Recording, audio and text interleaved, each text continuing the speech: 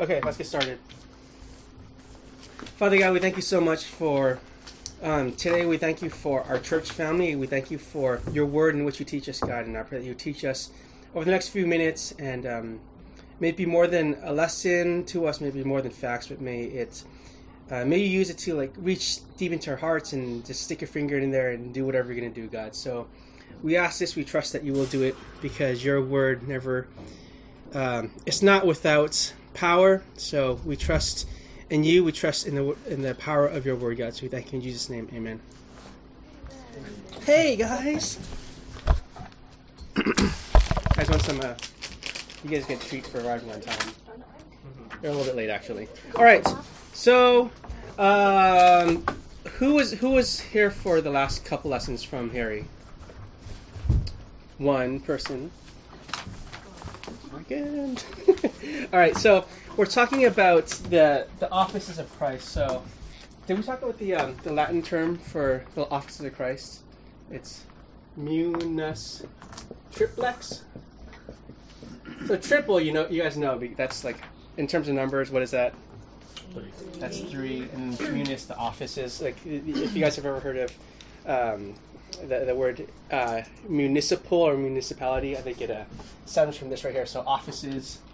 So we're talking about the 3 offices of Christ, which are prophet, which Harry covered the last couple of weeks, priest, and king. So Michael's going to cover king. So today I'm going to cover the priests. And so let's look at what the priest does. So we, because we're Protestants, because we're not Catholic or Anglican or whatever, we may not be really as familiar with other people as to what a priest is. But this is a function of the priest in the Old Testament. So in the Old Testament, a priest acted as a mediator between the people and God, and a priest acts as a representative of sinners before God. So why does there need to be a priest? So here's why. So there's God, right? There's God. And what's one of the most Holy. yeah, Michael has it. God is holy. Do you guys know what holy means? Anyone take a guess?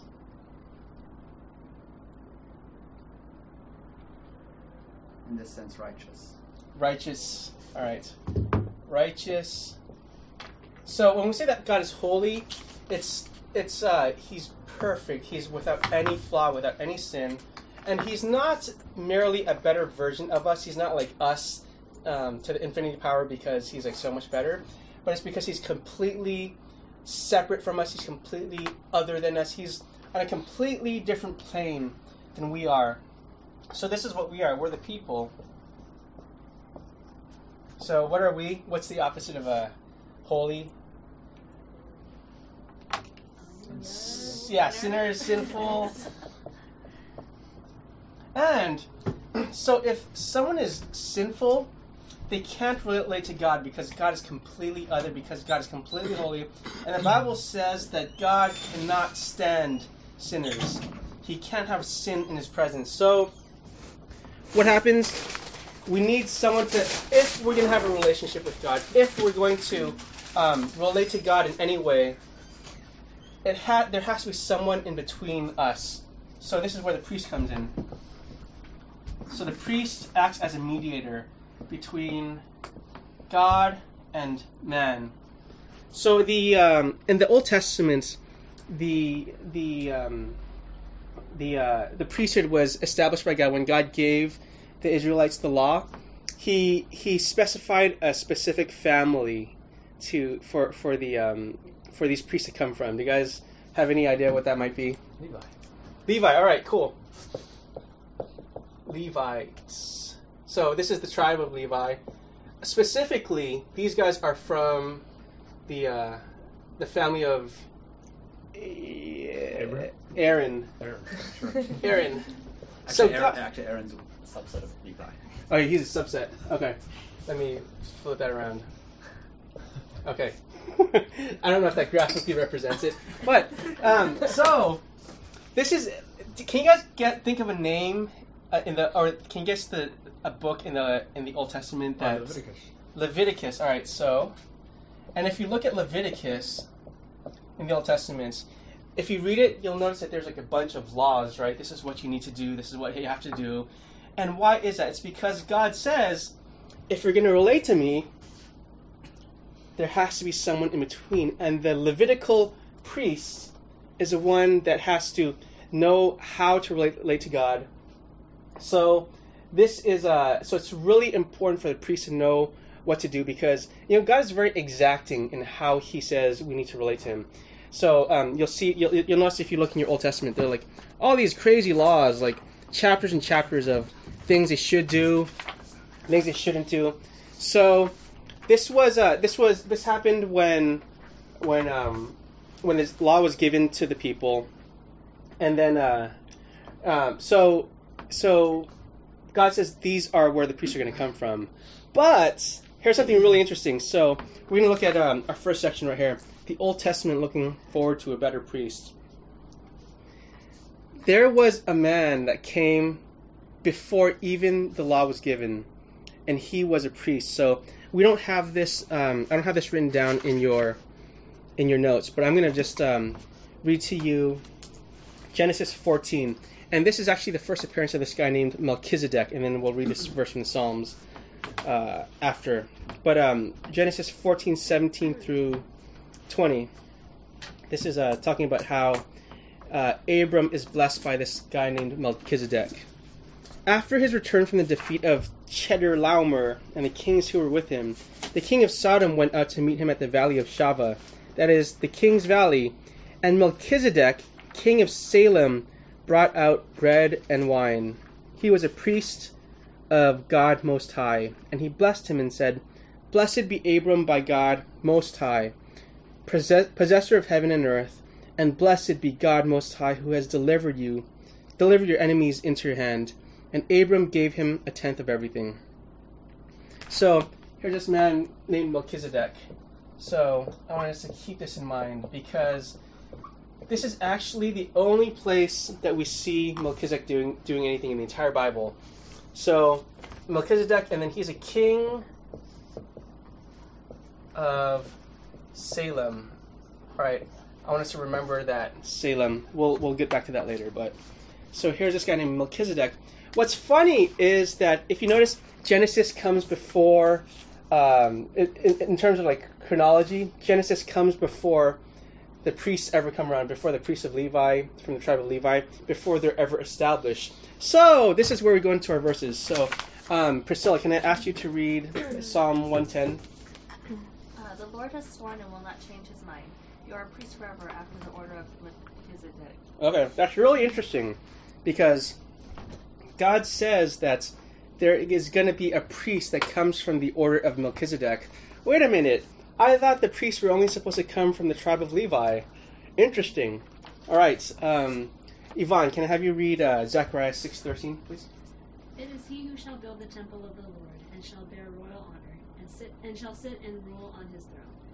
And there shall be a priest on his throne, and the council of peace shall be between them both. All right, so in this book of Zechariah, he's a minor prophet. He talks about someone that's going to come that is going to act as a priest, who's going to sit on the throne. So we see in the Old Testament, okay, maybe there's more than a priest from Levi. Maybe there's another priest that is to come. So we see in the Old Testament little echoes of what is to be. I guess the reason why you're saying this is because Jesus is not in the tribe of Levi. Right. Oh, so do you guys know which tribe? Judah. Judah, yeah. Judah. Jesus is from the tribe of Judah, which is not the tribe of Levi. You see that? Interesting, huh? All right. Why is a priest necessary in the New Testament? So, Carrie, can I ask you to read... Actually, let me read this first. The priesthood in the Levitical order was limited in the scope of what it could do. So, we're going to see later on that the stuff that the Levites did, the Levitical priests, what they did was prescribed by God, but it was still not good enough. So, Carrie, can I have you read Hebrews 7:11 through 12? Now if perfection had been attainable through the Levitical priesthood, for under it the people received the law, what further need would there have been for another priest to arise after the order of Melchizedek, Yeah. rather than one named after the order of Aaron? For when there is a change in the priesthood, there is necessarily a change in the law as well. All right. So, do you guys notice what the writer of Hebrews is saying here? He's saying that this person Melchizedek, he comes up again, and he mentions these people from the order of Aaron right here, and what he's saying is this doesn't sufficiently meet the needs of everything. It is good because God prescribed it, but it doesn't sufficiently meet the needs of all these things. So, hey guys, I'm not sure if we have enough sheets, so you guys might want to share. Sorry about that. All right, so we're going to look more at what that is later on. All right, so qualifications of a priest. So I'm just going to go through a few of these things right here.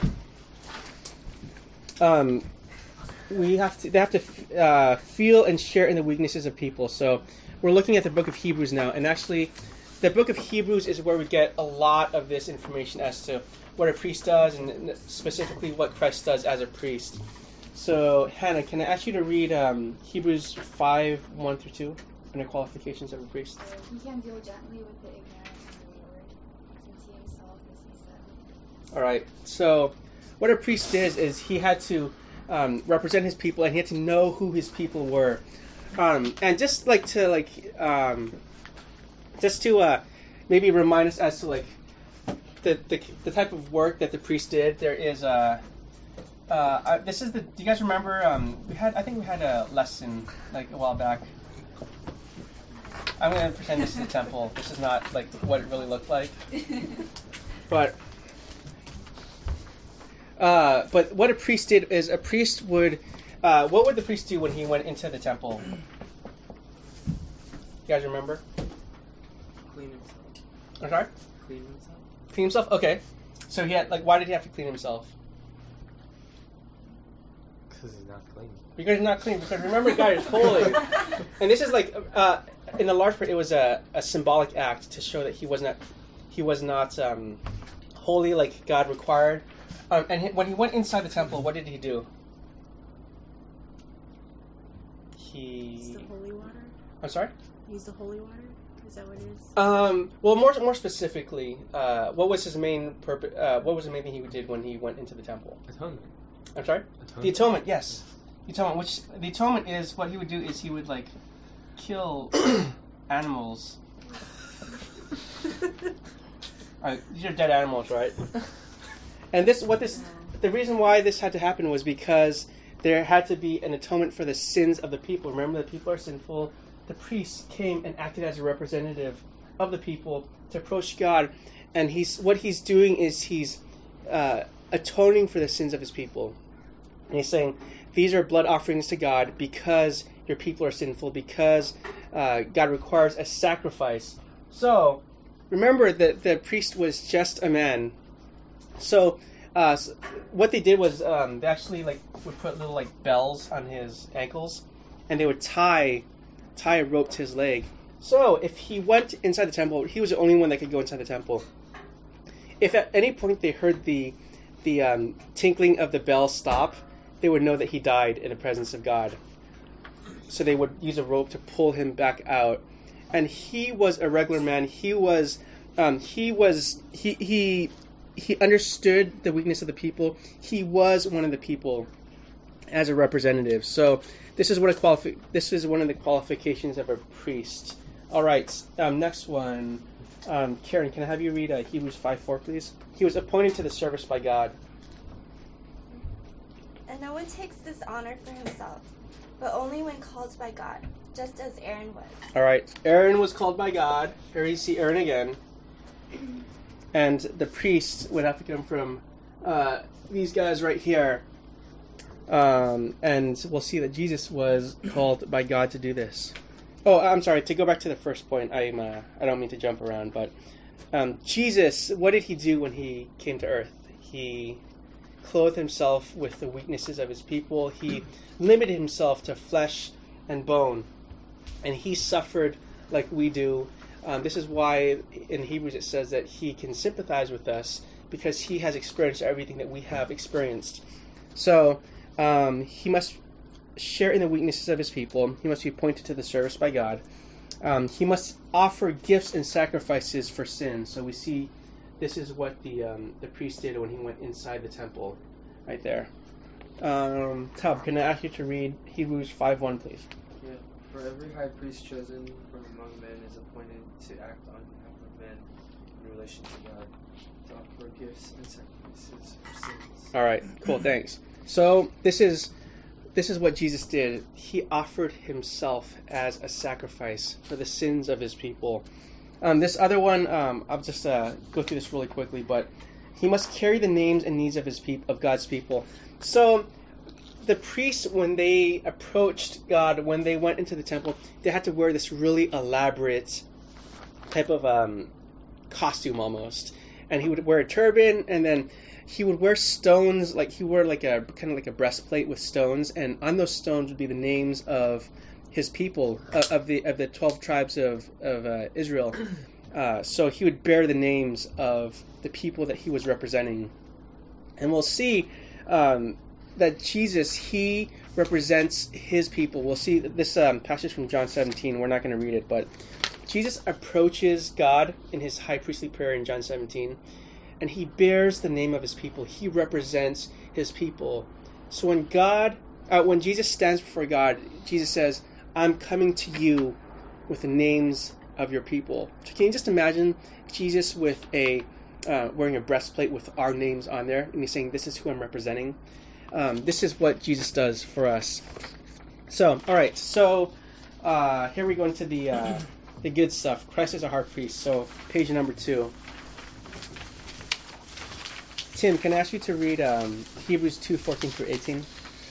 Since therefore the children share in flesh and blood, he himself likewise partook of the same things, that through death he might destroy the one who has the power of death, that is, the devil, and deliver all those who through fear of death were subject to lifelong slavery. For surely it is not angels that he helps, but he helps the offspring of Abraham. Therefore he had to be made like his brothers in every respect, so that he might become a merciful and faithful high priest in the service of God, to make propitiation for the sins of the people.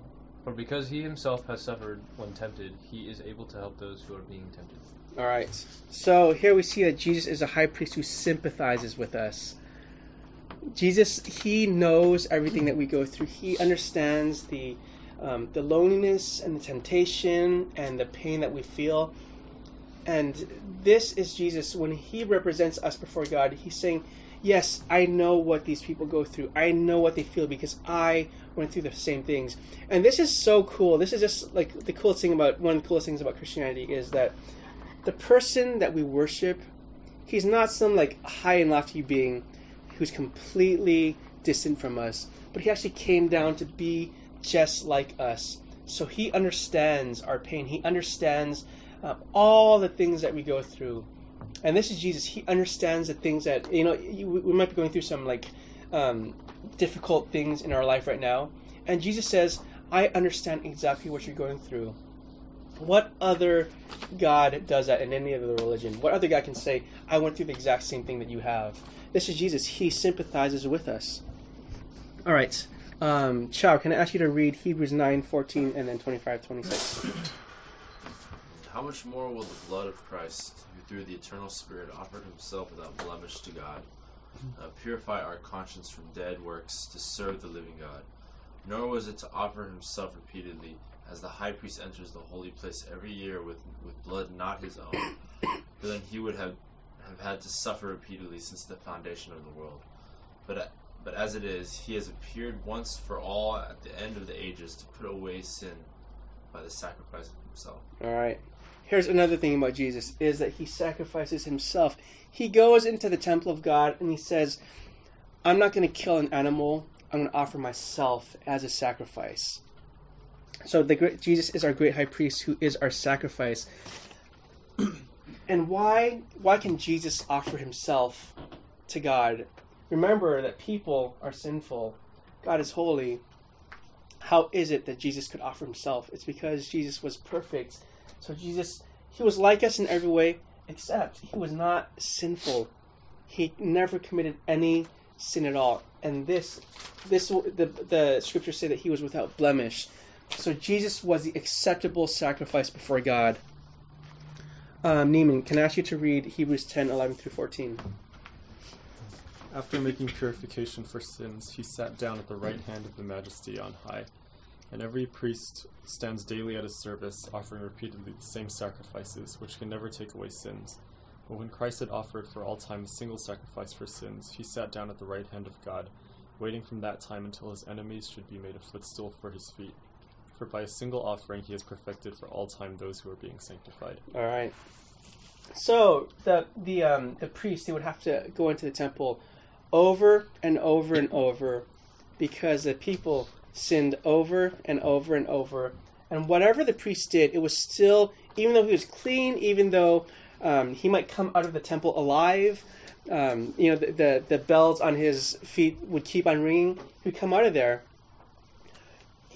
Even though he was successful in that realm, what he did was still insufficient. That's why he had to go into the temple over and over and over to do that. So what Jesus did was when Jesus offered himself as a sacrifice, it says here that he sat down, and the priests, they would not, if there were chair here, the priest would not dare sit down because it would be presumptuous of him to think that what he did was his work was complete. But Jesus, the scriptures say, he sat down, which means that his sacrifice was enough and he never has to do it again because his was the only sacrifice that's complete, and his is the only sacrifice that is sufficient to meet the demands of God. All right. Next one. Can I have Jeff? Can I ask you to read Hebrews 7:25 through 28? Consequently, he is able to save to the uttermost those who draw near to God through him, since he always lives to make intercession for them. For it was indeed fitting that we should have such a high priest, holy, innocent, unstained, separated from sinners, and exalted above the heavens. He has no need, like those high priests, to offer sacrifices daily, first for his own sins and then for those of the people, since he did this once for all when he offered up himself. For the law appoints men in their weakness as high priests, but the word of the oath, which came later than the law, appoints a son who has been made perfect forever. All right, thanks. So Jesus, the priesthood of Jesus is eternal and able to save us completely. So this is so great, right? Remember, we go back to this fact that Jesus, his work is done, it was complete, it was sufficient, God accepted it. And that means that everything that Jesus has done for us is enough, which kind of points to the gospel, right? It says it doesn't matter what you do or don't do, because that in itself would never be enough for God. There needs to be someone who can completely save you, and this is what Jesus does. Any questions or comments at this point? I think it's interesting, this image, to be in the Old Testament and to watch the high priest go in on the Day of Atonement. And when he comes out, you feel so happy that God accepted the sacrifice. But the author of Hebrews is saying that to a huge degree, you also felt this dissatisfaction, right? Like you felt like it's not enough. It has to be done again, and there's almost a futility to it, right? And so it's really interesting. Like there's this tension as you're watching this drama of it's good, but it's not enough, right? Mm-hmm. The priest never sits down. I think that's also a really arresting image. Yeah, he's always standing, which means he's never done. Yep. So yeah, thanks. So Jesus sits down. It's just like so great. Like everything is done for us. It's completely done. Like there's not like a single little iota of like goodness that we can add to what Jesus has done. Any other questions or comments? Or do you guys like see the connection here? It's like so cool, right? How the Old Testament just fits in with the New Testament, and the New Testament fits in with the Old Testament, and it's like this is just where everything always comes together. This person of Jesus. All right. So what does Christ do for us as priest? So just because, for the sake of time, we're not going to like read through all of these things, but we'll I have a focus on question. things. I don't know if it's too far afoot, so feel free to ignore it. But going back to page 1, Psalm 110. Psalm 110 is like incredibly significant. Why does the psalmist go back to Melchizedek? Like, why doesn't he say, "You are a priest forever in the order of Aaron"? Why does the psalmist feel like he needs to go outside of the Levite tribe and find this progenitor in the murky history of Genesis? Yeah. So why does this future once and for all priest have to be not a Levite? Yeah. Well, this is a really good question, because this person Melchizedek, we know very, very little about who this person is. Like, he just shows up in this one spot and he kind of like disappears after that. What's it called? A cameo. Yeah, cameo. He's like like a cameo. Yeah, he like just like sticks his head into the screen for like 2 seconds and like takes off after that. So why did Jesus have to come from? Why does? Yeah, the psalmist is very intentional about pointing out that it's Melchizedek. You know, like I'm thinking like the people who read this verse, they might go, Melchizedek, like who? They probably have to like go back into the scriptures and say like, who is this guy? So Michael's asking like, why did he go out of his way to point out that he comes from the order of Melchizedek, and why not from the tribe of the Levites or from the order of Aaron? I think it's because the scriptures are trying to tell us that there's someone completely other than what's and correct me if I'm wrong. I'm kind of like guessing here. Good. I think it's to tell us that there's someone outside of the norm that is going to act on our behalf, and like in some sense, like the people are putting their hope in the Levitical priests, right? They're putting their hope in the fact that he really was good enough, he was clean enough to approach the temple to offer the sacrifices to God, for God to accept his sacrifices. So in some sense, they are putting their hope in the Levitical priest.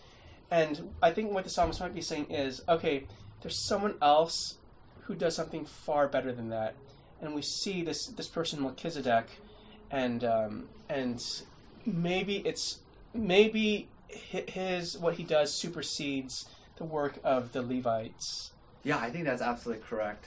Melchizedek precedes or predates Levi by 500 years almost. Yeah, that's so, that 500.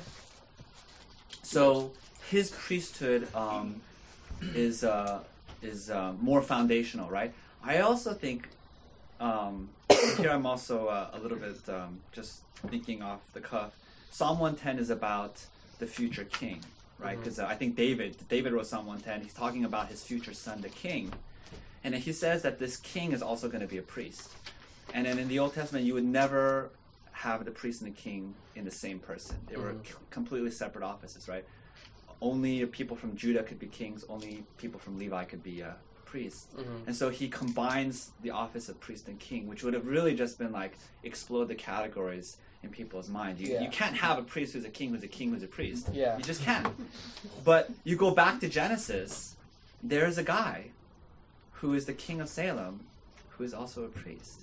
And so it's like, yeah. He's the picture of where both of these offices come together. Yeah.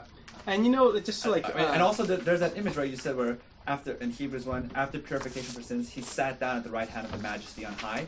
That image of sitting down is talking about completeness, but it also talks about only a king can sit. You know, everyone in the throne room stands, and only the king sits.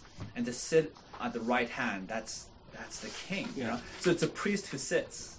It's amazing. That's so deep. That's crazy. And you know, like to just like we should just tell this is the gospel. It's a priest who sits. Well, yeah, this perfect. We're gonna look more at this later. We're gonna see like how the gospel is found in all of this stuff. Let me just point out some like little factoids for you.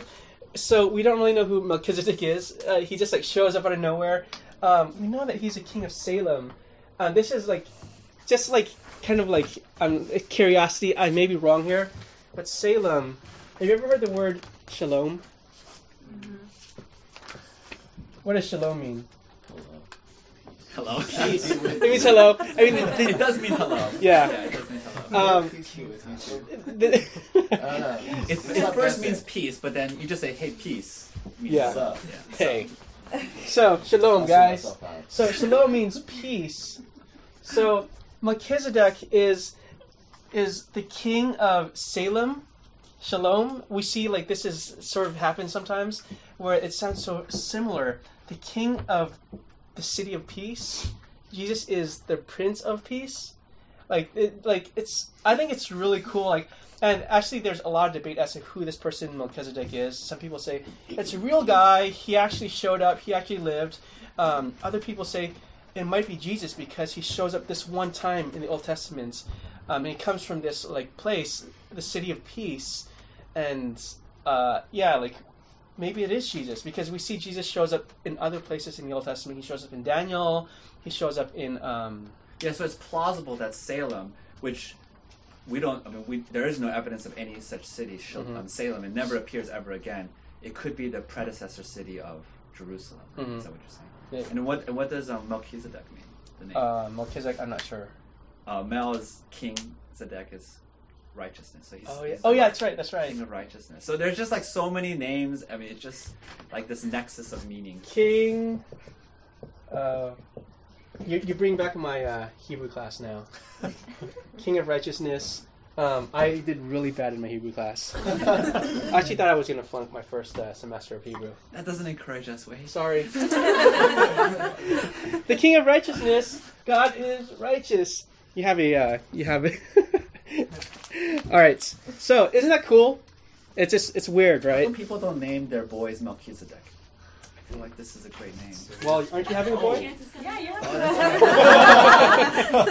The next son after my son has to be named Melchizedek. Okay. All right. So what does Jesus do for us as a priest? Let's just go through this list really quickly. He always makes intercession for his people. So Jesus is always appearing before God on your behalf, acting as your representative.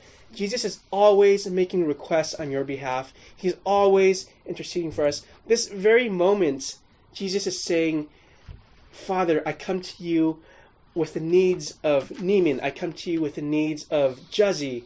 And I'm coming on my own righteousness. And it's such an encouragement, right, to know that Jesus, he's always... I mean, just think in your time of deepest discouragement and in your time of weakness and temptation, Jesus is standing before God and he's praying for you. Jesus is acting on your behalf at your deepest, darkest time in your life. This is what Jesus does for us as your priest. He prays for our sanctification. We see this in the high priestly prayer in John 17. He allows us to approach the throne of grace. So why can we pray to God? Why are we able to approach God without fear of being struck dead? It's because of what Jesus has done in the heavenly temple.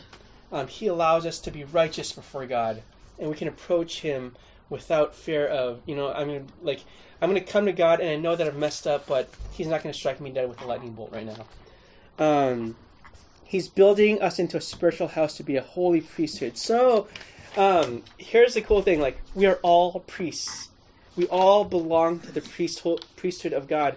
And we act as priests between people in our lives and God. And Jesus is building a house for us the priests. So it's like, now...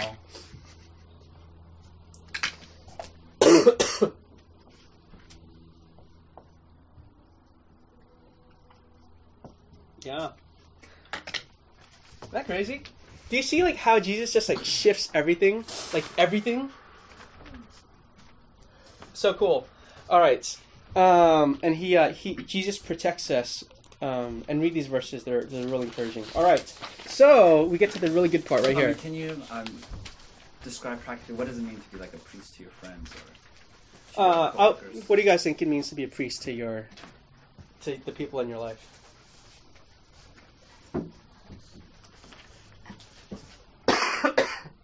You etch their names on your stones. Yeah. What does it mean to be? And you guys can feel free to jump in because I'm sure you guys have better ideas than I do. But I think what it means to be a priest to your friends or family or coworkers is what you do is like number one, you bring them before God. Say like, God, these people I care for in my life, and I want you to do something in their life, and you act as an intermediary between, like this is kind of like a bad example. Remember, I'm just thinking off the top of my head, but like back like 2 or 3 years ago, I had like 3 or 4 people in the span of like 2 months ask me, hey, like, can we set you up with one of our friends? And I was like, okay. Actually, like, in the end, nothing happened because I would like look at their Facebook profiles and I'd be like, no. But what these people did was they acted as a mediator between me and the person they wanted to hook me up with, and so what we do is we act as a mediator between people and God, except people aren't going to look at God and go, ooh, no. I mean, they might, but then God is so much better. And we tell them, like, hey, this is the person that who's most important in my life, and I want to introduce you to this person, and I want to, do what it takes to be a presence of God in their life. Remember that Jesus calls us his hands and his feet. So we treat them well. We treat them with kindness. We love them. We love them when no one else is going to love them. We love them when we hate them. The other thing is, you said a priest sympathizes. Yeah. And identifies with the people. And I think what that means is that we should never feel like we're holier than thou or that we're too above. Like, oh my gosh, you do these disgusting, dirty sins. Mm-hmm. But we can sympathize. We understand. We never think that we're above. Yeah. We're among the people. Yeah. So, yeah. I think Christians need to have that kind of deep sympathy.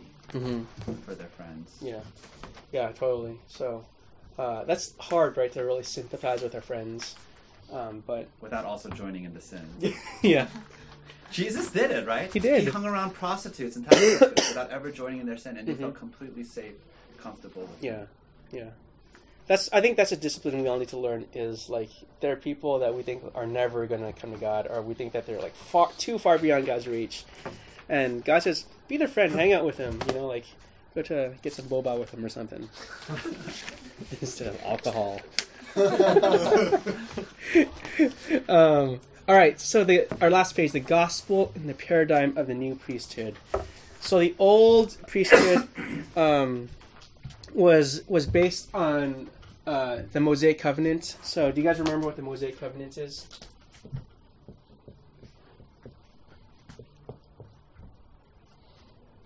What was the basis of the Mosaic covenant? 10 Commandments. I'm sorry? 10 Commandments. Yeah, 10 Commandments. Okay. Commandments. And what did God say through the Mosaic covenants? Like, what was it? It was obey and you will live. Yeah, obey and you'll live. Obey equals life, and then disobey equals what? Death. Exile. Death. Exile. So the Mosaic covenant says, I'm gonna. As long as you uphold this end of the bargain, I'm going to uphold this end of the bargain, right? So Mosaic covenant, if you had to go by that, then you have to always constantly watch what you're doing. You have to be really mindful. And if you didn't, then there were consequences for that. This is what the Levitical priesthood represented. And we see here that the old priesthood was temporary and imperfect. The new priesthood, the Abrahamic covenant. Do you guys remember what that is? I promise. Promise? Okay. A promise of what? Bless. Promise to bless. So whereas this was conditional, the Mosaic covenant, the Abrahamic covenant is unconditional.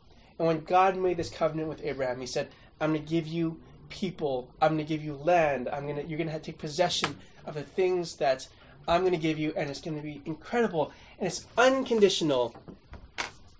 And this is what the Melchizedek priesthood is. It represents the new priesthood, and this is what's eternal. This is what's perfect. The Abrahamic covenant is the gospel in the Old Testament, and now this applies to us as well. It's no longer that if we mess up, that God's going to kill us. It's not. It's no longer conditional. It's unconditional. God will unconditionally bless us because of what Jesus has done. So the new priesthood is eternal and is perfect. I'm going to have Ashley, can I have you read Hebrews 7:11 through 16, and then Gary, I'm going to have you finish off this passage 17 through 22. So Hebrews 7:11 through 22 is what we're reading. Now, if perfection had been attainable through the Levitical priesthood, for under it the people received the law, what further need would there have been for another priest to arise after the order of Melchizedek, rather than one named after the order of Aaron? For when there is a change in the priesthood, there is necessarily a change in the law as well. For the one of whom these things are spoken belonged to another tribe, from which no one has ever served at the altar. For it is evident that our Lord was descended from Judah, and in connection with that tribe Moses said nothing about priests. This becomes even more evident when another priest arises in the likeness of Melchizedek, who has become a priest not on the basis of a legal requirement concerning bodily descent, but by the power of an indestructible life. Thanks. All right. Gary. For it is witness of him, you are a priest forever after the order of Melchizedek. Hold on, sorry, stop right there. All right. This is Psalm 110, right? Cool how it comes together. All right, keep on going. For on the one hand, a formal commandment is set aside because of its weakness and uselessness, for which the law made nothing perfect. But on the other hand, a better hope is introduced, through which we draw near to God. And it was not without an oath, for those who formerly became priests were made such without an oath. But this one was made a priest with an oath by the one who said to him, "The Lord has sworn and will not change his mind. You are a priest forever." This makes Jesus the guarantor of a better covenant. All right. So do you guys see the gospel here? This passage is kind of like the everything like changes here, and he's saying that the old order was what it was back then, but then it wasn't enough ultimately, and this is why he says for when there's a change in the priesthood, the old priesthood and the new priesthood, there's necessarily a change in the law as well. And whereas the law in the past was something that you would keep to be blessed by God, it was you kept the law to have a right relationship with God. What is the change in the law? The gospel says that the new law is this: is that Jesus has done everything, and you don't need to keep the law to have a relationship with God.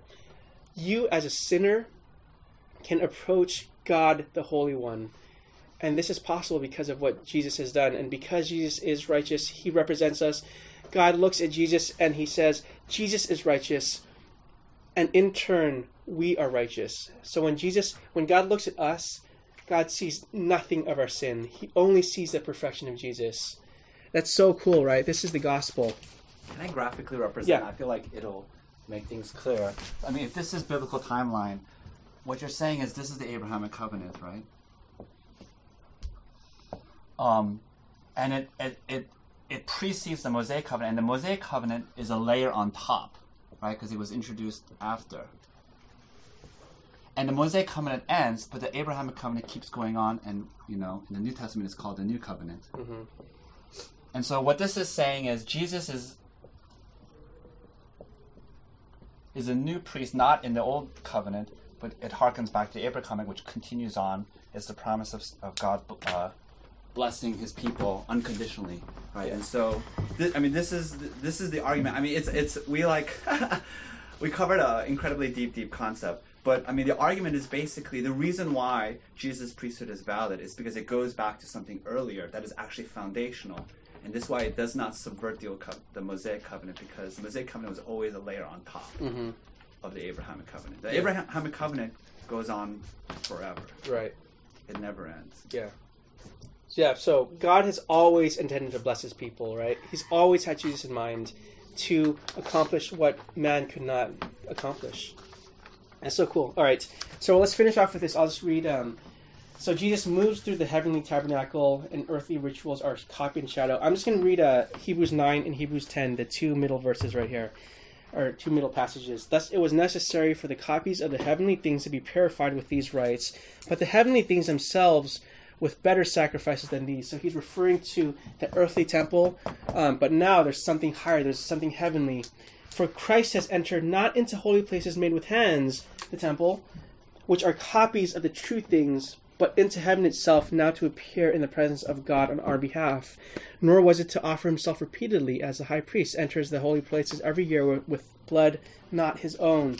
So the reality is that Jesus enters this heavenly temple, some cosmic temple, where he offers not the blood of others, but the blood of himself before God. And Hebrews 10:1, for since the law has but a shadow of the good things to come instead of the true form of these realities, it can never, by the same sacrifices that are continually offered every year, make perfect those who draw near. And let me read the last passage at the bottom of the page, or last verse. Let us draw near with a true heart in full assurance of faith, with our hearts sprinkled clean from an evil conscience and our bodies washed with pure water. This is what Jesus has done. This is the gospel. And God has always had in mind the gospel through all of biblical history. And I think that's an incredible verse because it basically says the temple, which seems so concrete and tangible, was actually just a model. Mm-hmm. It was just a stand-in scale of the real thing, which is in heaven, mm-hmm. of Jesus eventually making sacrifice. Yeah, that's incredible. It is incredible. That's why it's destroyed. We don't need it anymore. Yeah, it's like it was the temple was destroyed in AD 70, right? So the Jews are like, oh, we need the temple again, and we're like, no, you don't. But it was sad that the temple was destroyed. But anyways, all right. Any questions, comments before we close? Michael's going to teach on King next week, right? Yes, I'm going to do a 2-part series on King. In some sense, prophet, priest, is so seminal, but actually King is the dominant office. Mm-hmm. And today's lesson is really good because it dovetails almost perfectly with the sermon. Mm-hmm. In some ways, the sermon is a repeat of what you said. Haha, cool. All right, let's pray. Father God, we thank you for Jesus, our priest. We love you. We love you for what you've done, and we thank you for the Abrahamic covenant. We thank you for this word guy, Melchizedek. We thank you for Jesus, and may you always remind us of this, God. We thank you in Jesus' name. Amen.